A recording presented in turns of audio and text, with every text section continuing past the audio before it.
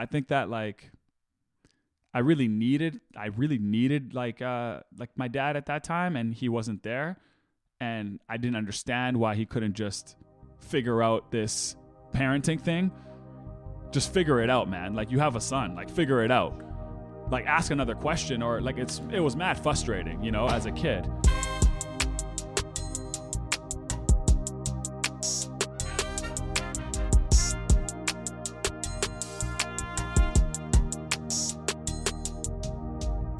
Hello, gentlemen. Welcome back to another episode of the Modern Masculinity Podcast, a space designed to help redefine what it means to be a powerful man in the modern era. I'm your co-host, CK. And I'm your co-host, A Squared, Anwar Ahmed. And today we're going to be talking a lot about fatherhood, what our father relationship looks like. We're maybe talking a little bit about who is Simba's real father. But before we even do that, you know what time it is. Mood check! Hey, Coach Kyle. How's your day, man? How's it going? Baby, it was a good day. It's been a great day so far. If I'm being completely honest with you, there's a little bit of anxiety coming up for this podcast episode. I'm going to be honest. Okay. Talking about fathers, talking about my past with fathers and the experience. To explain that to the world. You got to get to a place. You got to get to a place. Absolutely. Mm-hmm. So I could tell right before this, I was like, oh, we're about to do this, hey? Damn. Yeah. All right, it's about to get real. Okay, got it. That's why I was running through hallways. Literally running down the hallways trying to boost my energy. Other than that, though, I'm pumped. I'm amped. I'm ready to do this. Let's get vulnerable, baby.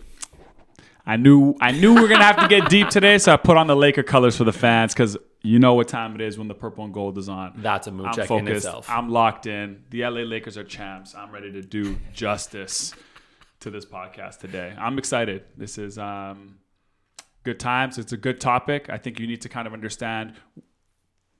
It's an important question to understand.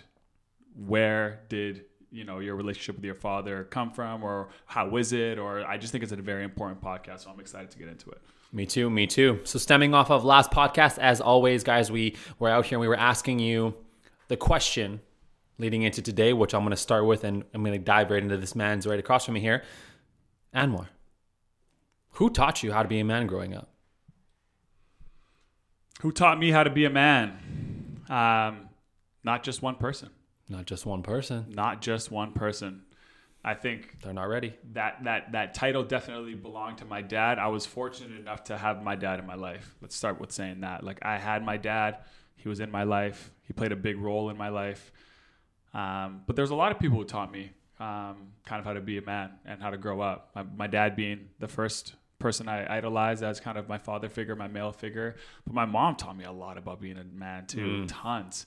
I think my mom more so even than, sometimes my dad. My mom kind of, I've said in the previous episodes, my mom kind of carried that very strong personality, that assertiveness, that confident, that no matter what, you get it done. My mom carried a lot of those traits. So though my dad was the person I was looking to for what I thought would be a man and those kind of qualities, my mom was doing a lot of quietly teaching of, good job, son. And so my mom those are the two definitely people in the household.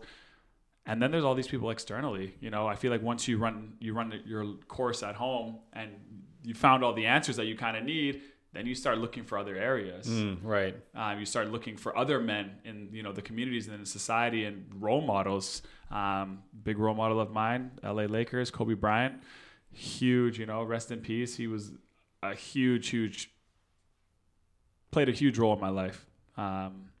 And in me finding that manhood, I kind of idolized his demeanor, his kind of his intelligence, his will to kind of almost morph life into how he wanted it to be. And I took a lot of qualities from Kobe Bryant, but it was interesting because I've always kind of had this visual of being a dad and being a father. And, Kobe Bryant I never really saw Kobe Bryant as a dad when I was younger following him. It was a lot more the Mamba mentality, the assassin. And so Will Smith was kind of the dad that I looked forward to. So yes. It was the duality of them both in terms of like celebrities or people that I looked up to. It was like the Mamba mentality of Kobe Bryant, his demeanor, kind of how he attacks his purpose and his passion, and then the blend of Will Smith and how he kind of showed up for his family and how he was as a man, kind of in that kind of essence. So those are the two people, and then my basketball coach, my high school basketball coach. Taught me a lot. He taught me a lot about being a man, and I shared an example in the last episode of, a couple big moments where he really highlighted that there's different ways to be a man. That was the first time I looked at someone, and I was around someone who, he was kind of my father outside of the home. Because he would see us in pain, right? You would lose a game, or you would need that kind of guidance. So his feedback to what he would say to us carried a lot of weight, from one game to the next, to seasons. He coached us, he coached me for 2 seasons, 3 seasons almost. And so he played a big role in my maturing years, 16, 17, 18, when you're asking bigger questions.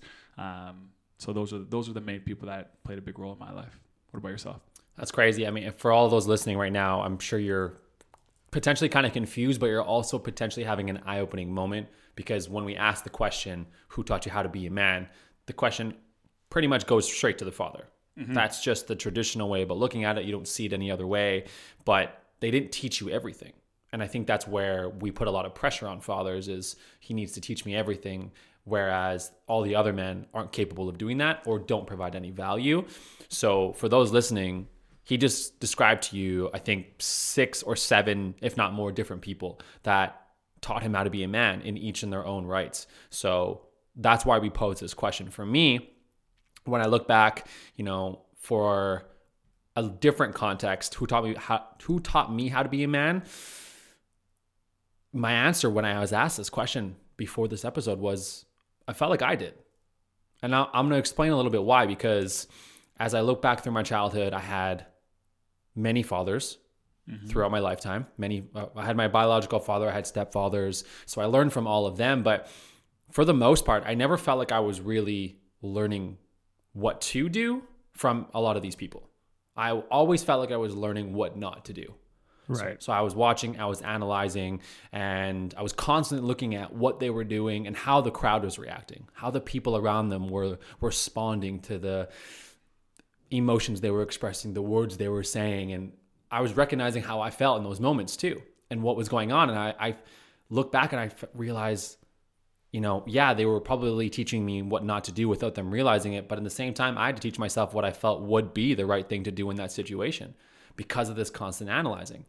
So I'm smiling because it's just the coach in you is just like showing up in such a young body, like True. You've been a coach for how long? You were just analyzing what not to do, what to do at such a young age. It's crazy. I never realized that. That was good. Yeah. So, I mean, like I said, I'm not giving myself this self-righteousness, but that's just kind of my answer that I came up with. So there were people, obviously my biological father, who isn't in the picture, my stepfather, which was my first one. Then I had another stepfather, and it's just kind of been a space. I don't know if I mentioned this in the last episode, but my mom had me when she was 15 years old. So in that space, there are not men in the picture. And it's not that it's their fault. There's just not healthier versions of men, as opposed to, let's say, somebody who is, in their later 20s. Complicated situation. It's a complicated situation. Right. So right out of the gate, I was prone to boyish masculinity or boyishness. And that was just due to the nature of the circumstance. So again, I learned more about what not to do. And then I grew up and I came across my first mentor who really taught me a lot. He was my manager, my GM at a restaurant. He taught me a lot. I had an uncle who came into the picture who taught me a lot and still does. And then, what was funny? My mother obviously was a huge component of it because she was the one required to fill that role. But what I realized, I started looking at my schooling. And when I looked at my schooling, I was like, okay, who were the men around that were teaching me how to be a man? And I couldn't find any. And I was like, how's that possible? How am I not finding any men in my circle of school growing up? And then I realized it was the women teachers. The women teachers were teaching me more about responsibility, about integrity, about humility, about a lot of these things that I would further take down the line into really high value as a man. They were teaching me things like life's not fair. I was taught that by my English teacher, who was a female. So it was just crazy to me how I realized looking back that a lot of it was not men. And that was alarming. That was a little alarming. That's interesting. Yeah. That is interesting, because so for the listeners and the people who are watching on YouTube, we kind of pose these questions to ourselves separately, and then we go and do a little deep dive. So there are our own PQs, and we come in here and we kind of talk about the PQs. So when we do PQs, we don't tell each other our answers. We just say, hey, this is our PQ, and go do your little self-assessment. So we do exactly what we would hope you would do on this show, is just take these PQs and kind of think for yourself. So when you think who taught you how to be a man, like Kyle said, you originally go to one place, and then you have to think about, okay, well, who am I and who kind of made me who I am? And that ultimately will kind of lead you to different areas. Because there were so many women in my life, I almost was so opposite to that, where you were saying, like, I was like, there's my sisters, there's my mom, there's my dad, who's kind of already teaching me empathy and compassion. I literally only seeked out actual, like, men. I didn't even seek out females at all for any, like, men guidance. Like, I was very much like, I'm going to hear it from a man, I'm going to hear it from a man. Because that's what I was, like, craving, essentially. That's what I needed. So on, you find, like, you know, the Black Mamba, and you find these men, you know, right. You find these people that, but then you find them because other people are attracted to them too. Like Will Smith, I could tell he had an aura. Like, everyone was attracted to this guy, you know, as a man. So it's interesting that you say that, you know, not only did you grow up in a female dominated household, and that there wasn't really any good example of that, your path wasn't to go almost actively try to find someone to fill that void. You just went, I can do this. I'll figure out this on my own. I'll just use this. I'm used to hearing it from this side. I'll just continue to hear it from this side and kind of navigate my way. Pretty much, yeah. It's very interesting. It was, and even if looking at those, you know, woman teachers, let's say, for example, they all were very powerful human beings. Like, they came across, they were in your face, they were looking for the best, like, they were pushing you, they were driving you, they were no bullshit. They were there. So in that sense, a lot of that was exuding a little bit of the masculine energy. So I think that's probably why I attached to some of what they said and why it resonated with me so much in the long run, and why I still see that as part of the people who were teaching me how to be a man growing up.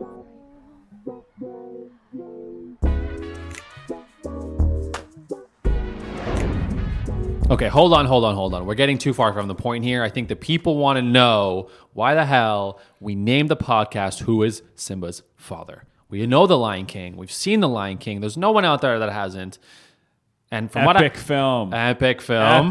So many life lessons that are showing up in our adulthood that we didn't even realize. But you're an avid Lion King fan. Right out of the gate. First response, who is Simba's father? Well, the obvious answer is Mufasa. Okay. But when you think about that movie, it's a story of a man's whole journey of becoming a man, right? And so you have to take into consideration all the different elements that he goes through. But Mufasa was definitely the first kind of father figure for him. But if you think about it, who really taught him how to be a man? Well, because Mufasa died. Mufasa dies when he's a kid. So then who teaches him how to be a man? Right, because there's no father around anymore, technically. Is it Scar? Does Scar teach him how to be a father? Maybe teaches him what not to be. Right? Experienced a lot in that in my life. Feel like I've had some scars in my life, you know? Oh, wow, that actually worked well. Scars in my life? Yeah. But when you think about it, I think if you take about like Nala, for example, her character in that movie really shapes Simba to be the man that he is. Then you think about Rafiki, right? You think about Zazu's kind of like wisdom and guidance from, you know, he kind of was like a real uncle to me, Zazu. Like, he had Mufasa's intentions in mind, but he kind of still like allowed Simba the space to kind of mature and not kind of tell on him when, you know, he was sneaking off and doing things. And he really kind of protected him in that way. So kind of let him fail forward a little bit. And then Timon and Pumbaa, the friends, they kind of gave him the confidence to be the man, you know, right. That he confessed his problems to them, and that was a community. That would be like the brotherhood that you create with your guys and stuff. So, and they even had a mantra, right? Like, that's how much they loved each other. It means no worries for the rest of our days. It's our problem free. Amazing film, but philosophy. Hakuna Matata. But I think that you really think about that movie, it really relates to this episode really well, because who in your life, think about it, who in your life is really shaping your manhood and your journey? Because it's not just the easy answer sometimes. Think harder and allow other people to help you become a man. It doesn't need to come from a man you grew up with, you know, not a prominent male figure in your life, maybe a revolving door. I grew up with, you know, a dad was there, but he was a little bit more empathetic and more compassionate. He kind of showed me a little bit more of my vulnerable side, not necessarily some of those other qualities. So it's about kind of learning lessons in different ways ultimately. And I think that movie does a great job of painting that picture. Mm-hmm. And I like it because it gives me context of who was my Timon and Pumbaa, who was my Mufasa, who was my Rafiki. You know, who were those people in my life? And it really makes you, like you said, wonder, like, who actually helped me be a man in this world? And I think it's a beautiful question. And who knew, right? I mean, looking at the movie Mufasa or Lion King, I never would have considered anybody else other than Mufasa growing up. Never. Until I started to analyze myself. Who helped me?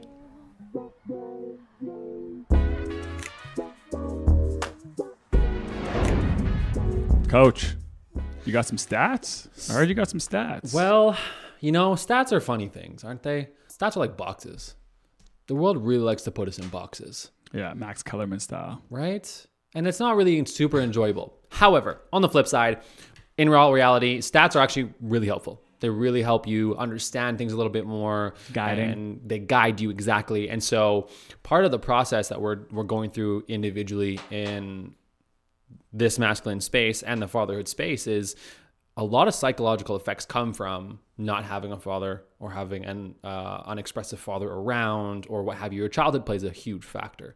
So for me, growing up, I, interestingly enough, actually played into a lot of these stats. So it was really alarming. But the reason I was even looking them up in the first place was because I just wanted to know more about that experience and if other people related to me. I think that's what Google is great for, is you can find people who relate to you. So looking up some of the psychological impacts of fatherhood or potentially lack thereof. So these are the lack thereofs. We're more likely to be aggressive. We're more likely to be depressed. More likely to have low self-esteem, do poorly in school, be incarcerated and commit suicide, and more likely to do drugs. Now, when I read these off, obviously there's not a lot of optimism coming through this mic right now, right? But going through it, I look at certain pieces of my life, and I'm not here trying to blame my father for these things, but growing up, I was in anger management classes. So I was aggressive. I experience and have experienced depression in my adult years. Mm-hmm. Again, could be correlated. I find myself in the low self-esteem, but not so much. I did very poorly in elementary school, very poorly. My beginning years in school, I did not do well. Did great after that, just not in those spaces. So it's just interesting that these stats come up. And for me, like I said, I attached to a lot of them, and it made me feel a little better about that space. But again, stats are just that. They're just stats, and they're so unique to each person. It just feels like there's, like, when you read those stats off, you just feel like there's a hole, you know? You just feel like there's a hole, and those are all kind of small versions of escape. They're just micro, like, little, like, ways in which one would escape from the lack of support or the hole they're trying to fill with something. You know, and at a young age, when you're trying to navigate those things, like, as much as those stats and all those things, like you said, there's not very much optimism there. It's not surprising either. Unfortunately, no. It's unfortunately not surprising either, because where are you to get the feedback or the information to not do those things if those things are the only thing that are making you feel, I guess, alive in those moments? And then even when you're alive in those moments and you who's the person who's helping you, other than, because it's very tough, and, you know, if you're the mom and there's no father around, it's very tough for you to carry both agendas, right? Because I see that you're the nurturer, that you're here to, like, take care of me and protect me, and then now I go do something a little bit that's, like, off the beaten path because I'm trying to fill some sort of maybe emptiness or some hole, or I'm just trying to feel something. And then you got to go back to the same parent who already played that role, and now they have to change their role up. And then it's what role are you playing for me? Right. You know, what role do you play for me? And then you that's where I think taking advantage of someone who, you know, is too far on one end or too far. It's hard for someone to split themselves in half, because right now I'm trying to discipline you, right now I'm trying to love you, and that's hard to do sometimes simultaneously without losing the message. Right. And I think that behavior it's not like it gets it's not like it gets rewarded, but it doesn't also get condemned in the way that you might want to get it condemned, because you're trying to still keep the person engaged enough to not lose them. So it's hard to kind of teach a lesson in that place. It's tough. That's very tough. It's very difficult. And I applaud, people like my mother, for example, and for anybody else who was raised by a single mother trying to do her best, I can't imagine what that would be like. And it's not that it's necessarily impossible to do. You can still raise a great child, but there is an integral part of development that comes from men, comes from that father. So let me ask you this. Hit me. Tell me.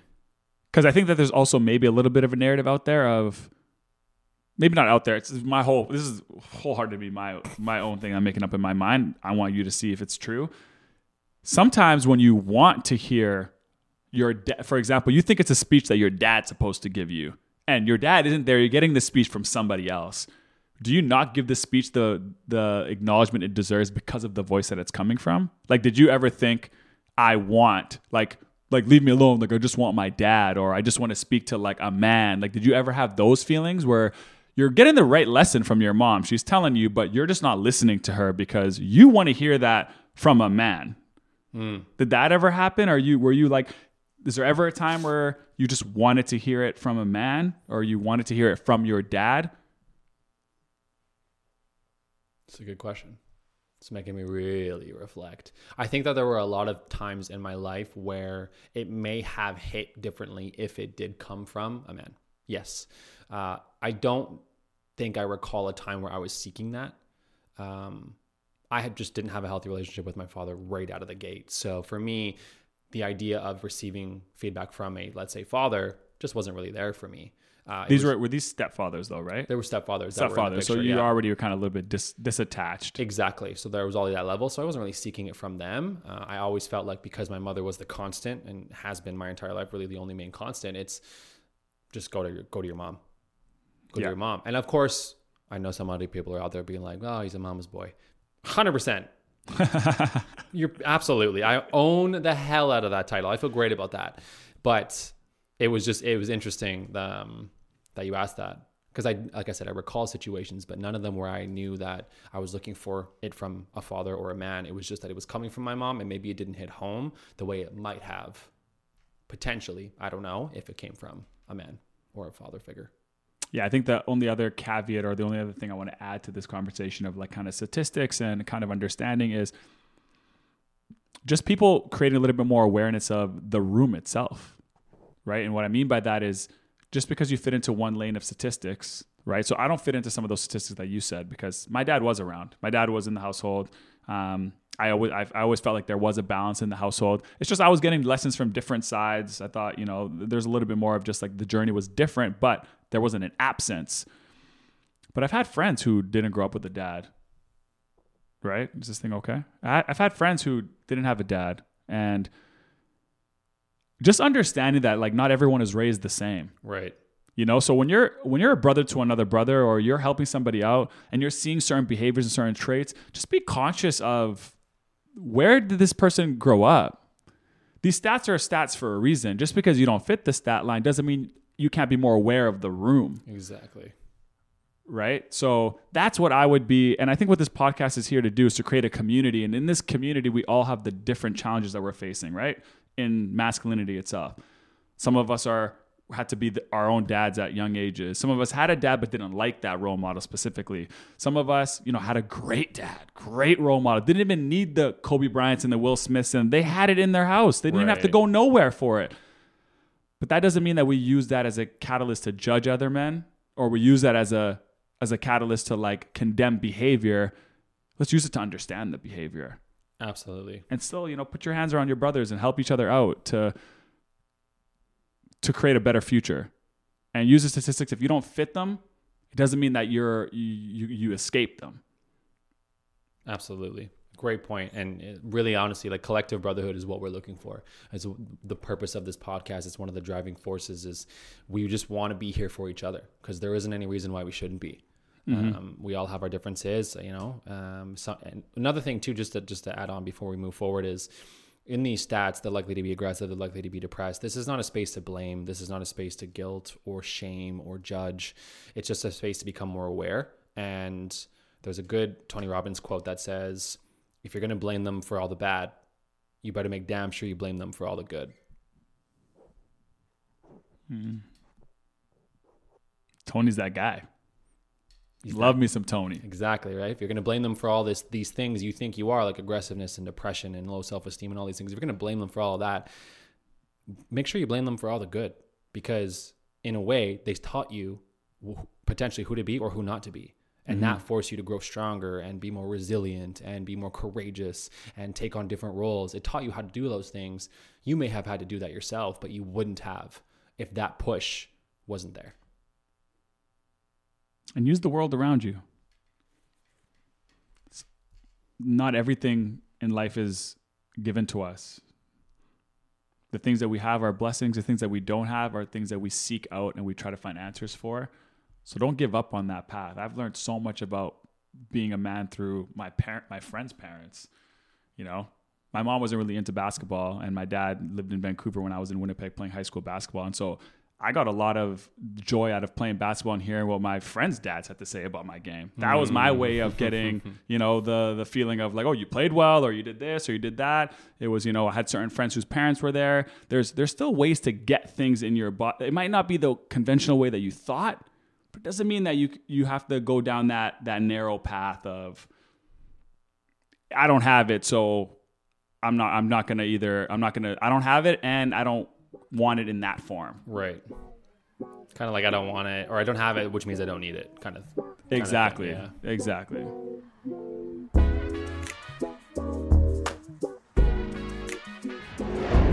So I guess piggybacking the statement of, if you don't have it, you don't need it. How do you think that you know relates to you in terms of your relationship with your father, or lack thereof?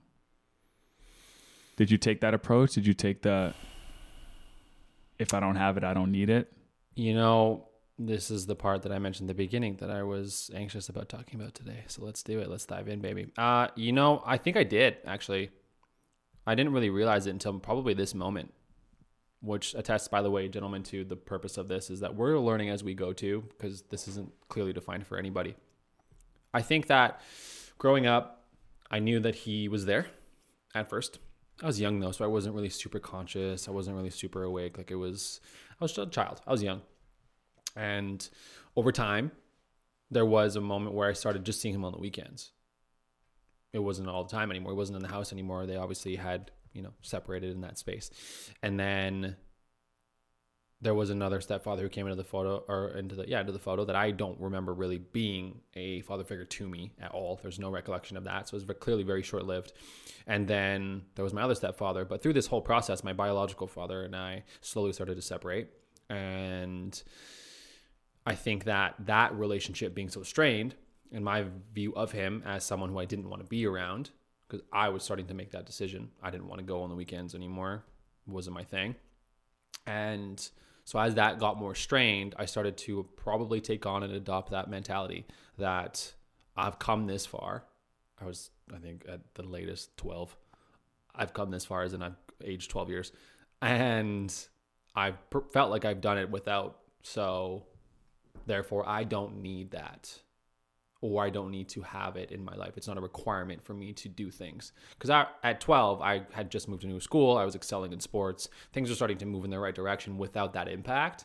And so there was never an inclination of like, oh, yep, I should probably have that. You felt the lack thereof and then just made a conscious decision of how you're going to deal with it. I think so. Absolutely. Absolutely. And to get kind of really into it with the relationship with the father thing, you know, at that point, there was a decision made where I wasn't going to see him at all anymore. And I was just speaking about this with my mother the other day, and it was brought up that when that happened, my entire life changed for me. And it was that your decision? It was a complicated decision. We'll leave it at that. I had always thought it was my decision. And that's kind of how I lived my life. But I was good with that. I felt like I made that call, that I was like, this is not going to be a space that I'm going to enter in anymore. But when that transition happened, what ended up happening was my anger started to dissipate. And my aggressiveness started to slowly dissipate. And my grades skyrocketed. Junior high hit, and I honor rolled all 3 years. Everything changed. And there was a change in school there as well. But it was just this whole process. It was very much a transformative A bit of a restart. A complete restart. Exactly. And I was in like this maturing age of 11 turning 12 where I had switched schools. So that was a big impact. And everything was just kind of aligning universally for me to get my shit together. And it's interesting to say that at 11 because I was going to say, usually that's when things are unraveling. 12, 13, 14. Yeah, I shouldn't have to feel or go through that at that space, but it's just ended up the way things went. There were other repercussions that I felt later in life, in high school, and a little bit of potential, I say potential, in the short-lived college experience that I had, where that relationship still wasn't present, but the repercussions of it in the younger years were starting to come out and unravel and unfold, which was super unfortunate, but you can only learn with what shows up with you. So right now, I don't have a relationship with my father. So how it's evolved is it hasn't. It hasn't. Yeah, it evolved in the way that the space has grown larger over time, and that's probably the best thing for me, for sure. Do you feel there's no desire to reconnect there at all, or there has been as you're becoming more of a man? There has been. I think that there's just been questions that I feel like I never asked about my childhood. And that the only person that could tell me were the people that were around at that time, like my mom and my aunt. And those are pretty much the only two. So if I were to ask them questions, I'm sweating, guys. If I were to ask them questions, they would have the answers. But sometimes I didn't want the answers. I didn't want to know what it was. I liked my picture, and I kept my picture, and I didn't change it until I was like, wait a second. Was that really how things went? Is this really how? Because then now I don't know. I don't feel like I have the facts anymore. So then I started seeking facts. I started asking questions. And I was like, you know what, maybe now that I'm in this space as a man, I feel comfortable doing this. And a lot went into that process that ended up me not doing it. And I feel super confident in my decision. I feel great about what I chose to do. I feel like it was definitely the right one. Some things showed up that showed me that for sure. Things that I was not expecting. So I feel pretty good about it. So outside of, like answers to questions, or it sounds like a little bit more of like a closure to your childhood, or just getting a fuller picture of what it looks like with everybody who was in there. What about a relationship? Is there no desire of having a relationship? With my biological father? Yeah. No. Just to get some questions answered and just to have some more clarity on your childhood. It would be the only thing that you just said there is something that you've been interested in, but that's more just questions to answers about your childhood. Yeah. Not a relationship. No, never. I don't think I have any desire for a relationship specifically. I think where I'm at right now, it's a really comfortable space with how things dissipated, how things went their own ways, what that did for my life, how far I've come since it all, how I've grown, how I've all evolved and elevated. Because of all of that, I find there's a level of curiosity. I think there always will be. I think that the only way I see that opening up as a space is like this, for example, just literally sitting in a room for an hour or two. This is my questions. I really just honestly, I just want you to answer them. And that's all I'm expecting. And then moving from there. But like you said, the relationship part, I'm not really there for. There was an experience leading to incarceration recently that I found out about. So that steers me even farther away from that realm of building that relationship. Makes sense. Yeah. So whole different vibe. How do you think that's affected you? Well, I talked a little bit about how when I stopped seeing him, I wasn't really that angry anymore. No, more so you're like now. How do you think that's affected you as a man now? The guy I'm looking in front of right now, how do you think that everything about your relationship with your father, the lack thereof, has affected you as a man? I think it goes back to that Tony Robbins quote about if you're going to blame him for all the bad, make damn sure you blame him for all the good. And the biggest good was that I saw everything I didn't want to be. I saw all the things that I wanted to steer far away from, and I wanted to do what I thought was the right thing to do in all of those situations that I could never control back in the day. And now I can. I pretty much just, right now, I feel like in a way that space being as, let's say, unhealthy as it was, taught me what healthy looked like in a way. I had to go seek those answers, but I knew what unhealthy looked like. And so now I'm constantly striving in any situation that I'm in to be the healthiest expression of a man I possibly can be, which is one of the reasons why I didn't resonate with the For the Boys movement and for the Man Up movements and all these things, because I didn't feel like they resonated with healthy expressions of manhood. And I struggled with them, and I was an outcast because of them, and I got bullied because of them. Because I was kind of trying to sometimes be in, and I would separate myself. It was a whole ordeal. So because I separated myself, I feel like I chose to, at a young age, answer the question of, you know, what does my high self look like right now? What would he do? And now I've maintained that question. So I feel like I said, it's kind of weird to say, but in a way, all of it was a really positive experience in what it taught me in the long run. And this is going to sound a little weird for a lot of people listening, but there's this thing out there that says, we chose this. We chose who our parents were going to be. We chose the timing. We chose the experiences that we weren't really going to be able to control yet. We chose all of this. Our soul chose this because our soul knew that we were going to be able to overcome it and that other people wouldn't. And so we knew our strength, we knew our power, we knew what we were capable of, and we knew that our soul also needed to learn what we learned through these processes, through these experiences. Mm-hmm. Our soul needed to learn that. So it literally chose this life before we were even born. I know that gets a little woo-hoo spiritual on you, but it just puts things into perspective. I know. These guys are looking at me gets into like, the woo-woo. What's wrong with this guy? But it puts into perspective. I'm doing that, though. It puts it into a little bit of perspective, even if you believe it or not. If you just think about the question, if you chose this. I think I resonate with a little bit of that for sure. Yeah, it's like if I chose this, wait a second, then that means I actually kind of asked for it, which means I'm capable of actually guiding through it and becoming better, you know? I think the part that I like a little bit, the part that I resonate more with that section is the idea that I'm religious, so I'll just say it how it feels right to me is that God is not going to give you a challenge that you can't overcome. Right. And that's when you're saying all of that. That's really what I feel is that when I'm going through things or I'm going through experiences or I just hold close to the chest that God wouldn't put me through a challenge that I can't overcome. I just need to do the work in order to stay in it long enough or stay focused or, have more patience or have more empathy, use different versions of myself to overcome the hurdle itself. Sometimes the person that you're bringing to the challenge is the same person over and over again. And what's being asked of you is to go home, bring someone new to the problem.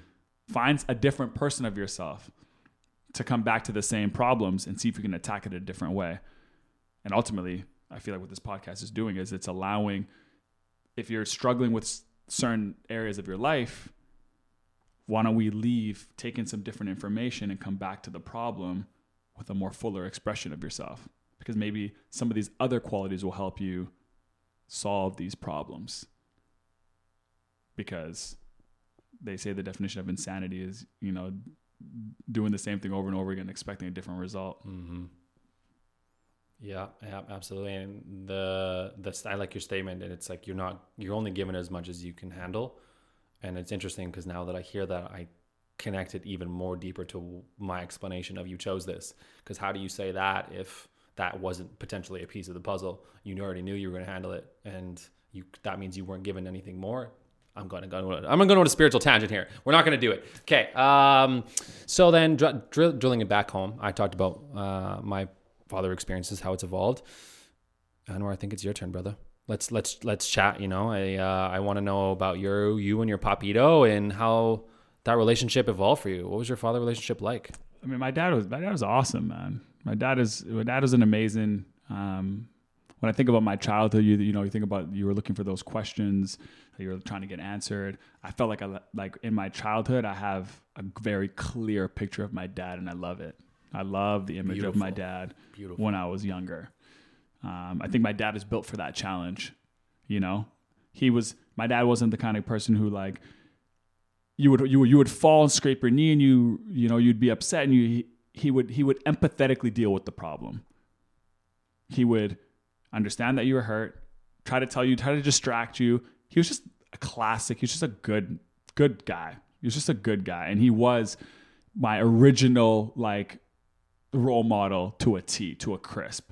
And I just loved everything about him. I remember we'd go play soccer with his older friends, and he just had like great sportsmanship. Like he still got in it. Like he still would be edgy and competitive. And got stuck in. He would still do all those things. But I would see that if someone like fell or they got into a tussle, he would always apologize.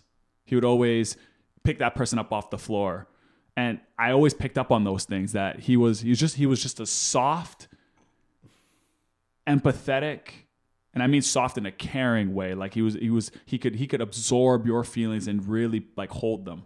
And I loved that about him, because my mom was spicy. So we kind of needed it in the house to kind of create a little bit of balance. Got it. And so I loved, because I didn't understand my mom's madness when I was younger, because my mom just wants perfection, right? So it's hard as a kid. It's like, oh man, this woman, man, she just wants so much. And my dad was kind of the pulse of reason, and hey, your mom just wants you to be good. Instead of blaming your mom for why don't you figure out what to do, always made you think. He was the kind of person who would ask you a question for your question and send you on your way. Never really told you what to do. And that's a chapter 1 of kind of the frame of my dad, my childhood. And I loved it. And you looked up in that moment to him as a man, right? Yeah. Oh yeah. I definitely did. Because at that point, it wasn't really about, I didn't even really understand women and men as different things. I saw humans at that time. And so I didn't even see the difference of like what a masculine trait was or a feminine trait was. I'm like, my dad's just a good guy. He's just a good human being. Right. He's just nice. Like he'll listen to you. He'll be compassionate. And my mom's idea was, it wasn't that my mom wasn't loving and compassionate. My mom was wicked. She showed mad love. But my mom also knew that if she doesn't lay down some rules and some guidelines, that kids will just always find a way to do lazy things and not like, progress in life and not take things seriously. Yeah. She just would never let that happen. But they played their roles. They kind of played Bonnie and Clyde. They kind of played, good cop, bad cop, and it worked. And then I moved out when I was 18. And this is the second chapter of, my relationship with my dad. And as I started to deal with real men problems, my dad's personality didn't carry over to the next phase of my life. Very interesting. As well. Because some of the challenges I was going through didn't really fit his personality to kind of help me through. Right. Okay. And a couple things. The first one being, my dad was very much a person who could communicate non-verbally. He was a very non-verbal communicator. Like I said, you ask him a question, he'd ask you a question back, and then that was that. He didn't overtalk. He would show you his energy. You could see that he was upset, or you could see that he wanted you to think, and you would understand what time it was without all the extra words. And so when I left, and I started living on my own when I was 18, my dad was forced to have our communication line was through a telephone now, not in his strength. Because now we need words. Because we're not even close. Right. And I'm dealing with real man challenges. I'm living on my own. It's my first time living on my own. I got a landlord who's expecting me to pay money. I got bills. I'm trying to go to university. I still want to play like university basketball. I'm trying to figure out so many things. I'm trying to navigate so many things. And I didn't want to talk about it. I wanted to be asked about it. I didn't want to, because I'm trying to show that I'm strong right now. Like I'm trying so I can handle this. Right. So I was looking for someone to come in, step in and take the conversation and run with it. But my dad didn't have the ability to take a conversation and run with it. That wasn't his skill. Like that wasn't his repertoire. It wasn't his skill set. And so our relationship really got fragmented. And I absorbed the fuck it mentality. Just, I don't care. I don't need anybody. I'll do it all on my own. Because there wasn't anyone kind of, I guess, asking the right questions, because there's an ignorance when you're younger too, right? You don't want to admit that you need help. So they probably asked. Like if I think back, it's not like my dad was probably ignoring me. He just probably was like, hey, how's the weather and how are you doing? And you don't give an answer and he doesn't probe, or he doesn't ask a more intuitive question or a more direct question that forces you into a corner where you have to give me the right answer. he just was very surface level.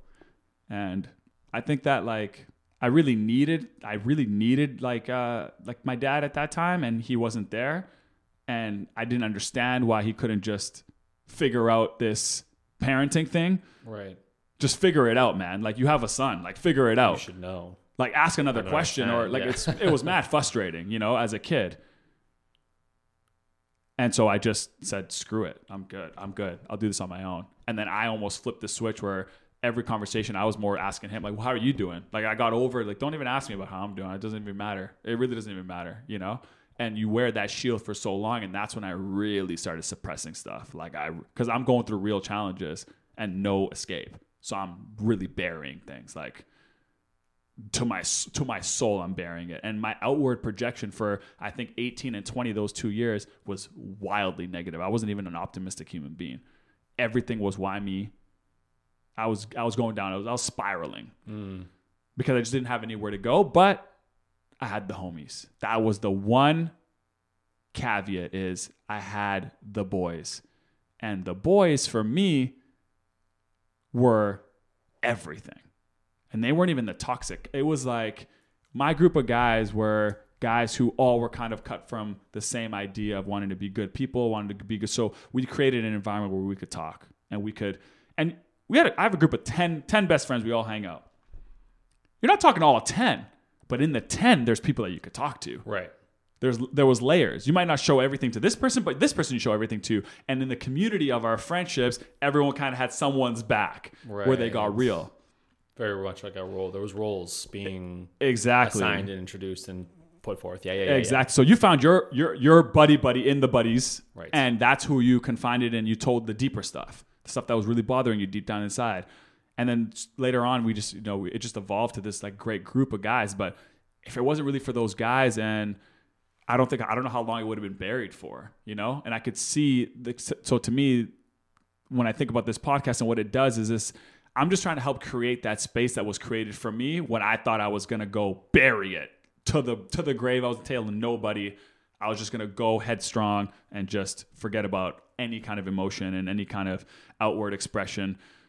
But those guys didn't allow me to do it. What's wrong with you? Why are you being like that? Why are you being like that? What is wrong with you? Why are you so angry? Why you have such a negative approach to this? Why do you have? And so you're constantly being forced to have to get out of that headspace. And then so how it's kind of evolved my relationship with my dad, I'm kind of in that third chapter now.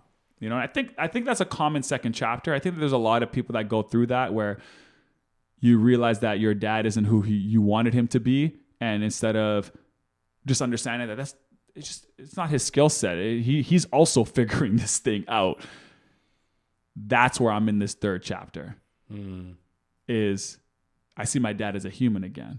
Okay, yeah. It's kind of come full circle, because now knowing how hard life is and how knowing all these different things that we have to balance, I can't not think about my dad grew up in Africa.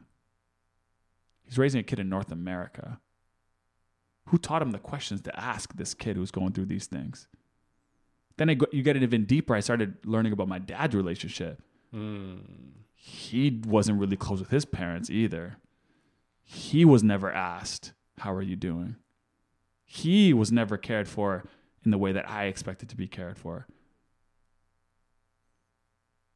So it's deeper than just what I'm feeling from my dad. It's what did he go through to get to here, only for him to then pass it on to me. Right. So if my dad struggles to show affection and love in his own family group, what makes it any different? He's just literally being himself and figuring this thing out. And then I left the house and made it even harder for him he struggles trying to figure it out with people in front of him. Now he has a son that's not even in front of him anymore. And so the humanity of it all, I'm at the point now where I'm old enough to understand that it's not fair. These people have titles, but they're just working it out. They're just figuring it out themselves. And the title of being a father was given to him, but he wasn't given the job description. He was just given the title. He had to figure out the job description. And I'm out here just like, you forgot duty 1, you forgot duty 2. And he's like, these weren't even this wasn't given to me. I'm filling out the job description as I go. So can you just have a little bit more patience with me? But he couldn't even communicate that. So it just ends up fizzling out and fragmenting. And because part of the role is you know what you're doing. That's just what you're supposed to do. So to admit that you don't, that doesn't make any sense. It doesn't even come across as a thought. That wasn't on my checklist. Wouldn't be a conversation. It would just be an attempt at trying to figure out how to check that box off, even if it's done poorly. I love that. And for everybody listening right now, there's a level of where we have a lot of good fortune in our generation. I'm 28, Anwar is 29, and we grew up in an information age. And so the reason that so many people are going through this inner child work and this shadow work and looking at their childhoods and choosing to break cycles is because we now have the access to that information. Mm-hmm. We can now see people across the world making these changes and see them and how they parent and be literally in their living rooms watching them do this. But our parents did not have that opportunity, and their parents did not have that opportunity. So for them, there was no even attempt or vision, or there was no clarity on, should I break this cycle? Breaking the cycle doesn't even exist. It was just, you do what everybody had done before previously.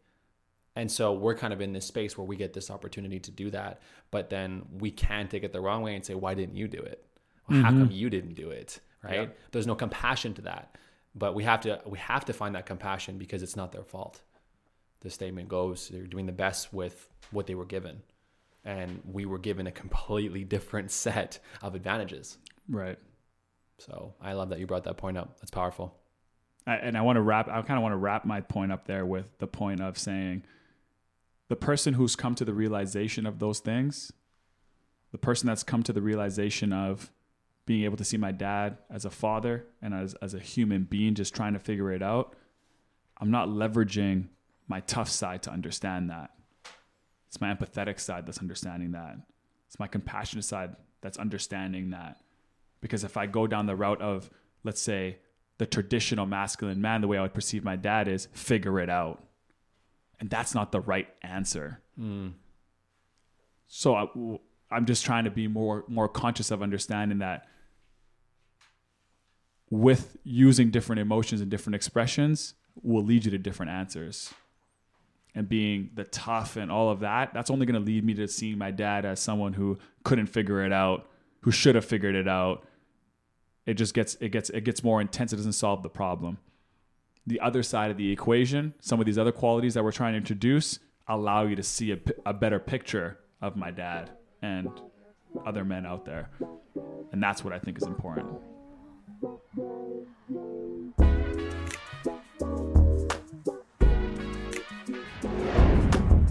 So, gentlemen, with all that being said, take it all in. Everything that we said, everything that we just went through with opening up to our stories, opening up our experiences with our fathers and what that's taught us and how we've learned from it all, take it all in and really take a moment to self-reflect. I know that you might be driving right now. I know that you might be at the office. You might be working. You might be busy while you're listening to this. But we really encourage you to come back to this and just take some points from it, write them down, shine a light on those dark and scary parts of yourself that may be hidden. It's going to be super, super valuable because there's a lot we learn from our parents and our childhood. And for us as men, we definitely learn a lot from our fathers. Reflection is powerful. And if you've already done some of that work and you've kind of already been through that journey, we still encourage you to take a different approach and maybe take courageous action and have a conversation about it. It's definitely one thing to talk to yourself about it, to journal. That's super therapeutic, but there is something completely different about having a conversation, whether it's with those actual family members, a close friend, or a stranger you meet on the bus. They might not judge you as much, or you might not feel as they're judging you as much, but the point is, it's to talk about it. It's incredibly vital that we talk about it on some level, and it'll really help with our overall mental health. Yeah, find your people. Find who your person is and really dig deep to find the courage to speak about it. I promise you'll definitely feel better about the picture if you find find the time and space to do that. And there are a lot of other resources as well online that you can get into. There's a lot of men's health spaces. There's a lot of online therapy. I know therapy sounds aggressive and it sounds overwhelming, but I highly encourage it. And it's done absolute wonders for so many people in my life. It's something I will be doing in the future. So take those spaces and utilize them. A lot of them are covered by benefits. So we really encourage you to take those choices. Amen. Amen. And that's it. That's it for the podcast, folks. We got one last thing. You know what it is. It's going to be a PQ for you leading into next episode. And this one's a powerful one. You ready for it? I'm ready. What is your relationship with yourself? Yourself. You.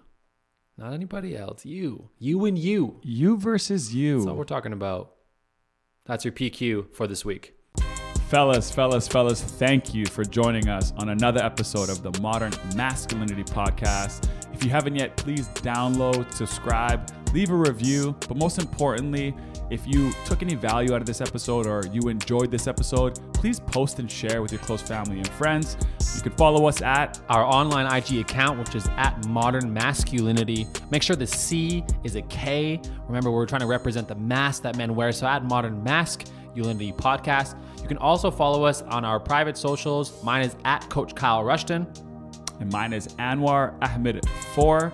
And any kind of post share that you do helps us kind of build this community one listener at a time. So we appreciate all your efforts. And remember, we're here with you and we are standing tall beside you in this arena of misunderstood masculinity. Until next time, peace.